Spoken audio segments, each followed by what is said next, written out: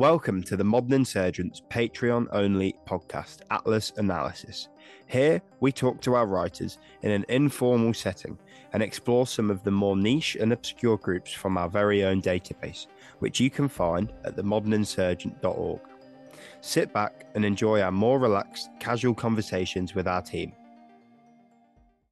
So today we are talking with Vio, or also known as Andy Basro, about Abu Sayyaf. So, Andy, can you tell us a bit about yourself and who you are, what you do? Yeah, my name is it's Vio actually. Vio. Yeah, I'm a writer, obviously for a modern insurgent, but I've worked for a couple of mainstream media companies in Indonesia, and currently I'm working on PR, brand PR and marketing, mainly on social media, and on the side I'm still doing a modern insurgent. Brilliant. So today we're going to be talking about Abu Sayyaf. So who are Abu Sayyaf?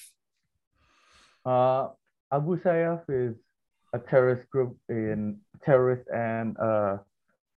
rebellious group in the southern Philippines. They mainly, ideologically, they are Wahhabi, and their main goal is to establish an independent moral state. And the way they do that is through terrorist acts, extortion, and basically any other criminal act, even drug trafficking, which is a weird trend in Islamic groups. It's popping up in a few different cases with IS affiliates around the world of quite intense drug trafficking, which is and the Taliban is getting a pretty huge sum of money from drug trafficking as well. So it's really interesting how they're very religious, but they fall on drug trafficking as their main income. It's always interesting how the various religious groups can kind of like weave their way through theocracy. Yeah. And at the same time, they limit their people on what they can do religiously. So it's weird how they move the goalposts a little bit, you know? It's almost like it's a little bit more about control than actual kind of ideology. Exactly. So how did Abu Sayyaf start? Like, how did it kind of get underway? So Abu Sayyaf was started by a guy named Abu Bakar Janjalani. It is said that he fought with Al Qaeda and Osama bin Laden, but really can't confirm. But many people say that he fought with the Afghanis in 1980s when the Soviets were occupying the country. And after they won and the Soviets left, when he was in Afghanistan, he was with a group called the MNLF, the Moro National Liberation Front. So he was a part of that. And after the Soviets left, he broke away from the MNLF and created his own group named Abu Sayyaf. Abu Sayyaf means the father of the sword.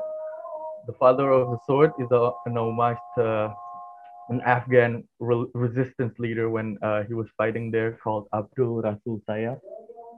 So that's a way of him giving respect to the people that he fought with in Afghanistan.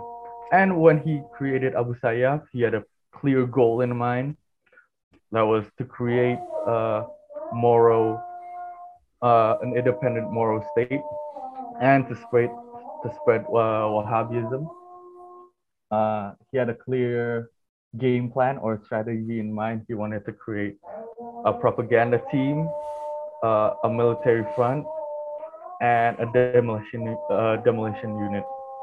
But as time went on, it couldn't really be realized fully, and especially after Janjalani died, that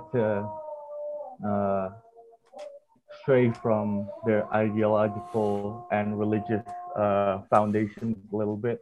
As what we were saying, they relied on, after Janjalani died, they relied on extortion, drive-by shootings, kidnappings, and um, drug trafficking. But before Janjalani died, it was more traditional and religious. Hmm. So when we talk about the Moro insurgent groups and the Moro people, what kind of majority do they hold in southern Philippines? Is it just a few islands, or does it kind of spread further? In the Philippines, a few islands and a little bit more.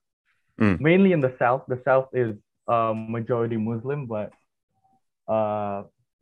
for Abu Sayyaf itself, it's more in the 90s and early 2000s where they really had their influence. But more recently, they kind of died down.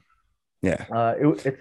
It's a little bit weird because in 2014 they pledged allegiance with IS or Daesh, but it didn't really do much in terms of growing their group and growing their operations.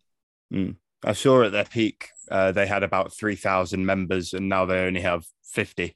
So they are a group that have kind of fallen off quite heavily, which we'll get to a bit more in a bit. Yeah, you would think that with IS support, they would have more influence and growth, but weirdly enough, no. Thanks for listening to this preview. If you want to listen to the full episode, along with many other exclusive ones, please consider supporting us on Patreon at patreon.com/moderninsurgent. You'll find the rest of our Atlas Analysis episodes on there exclusively. Thank you.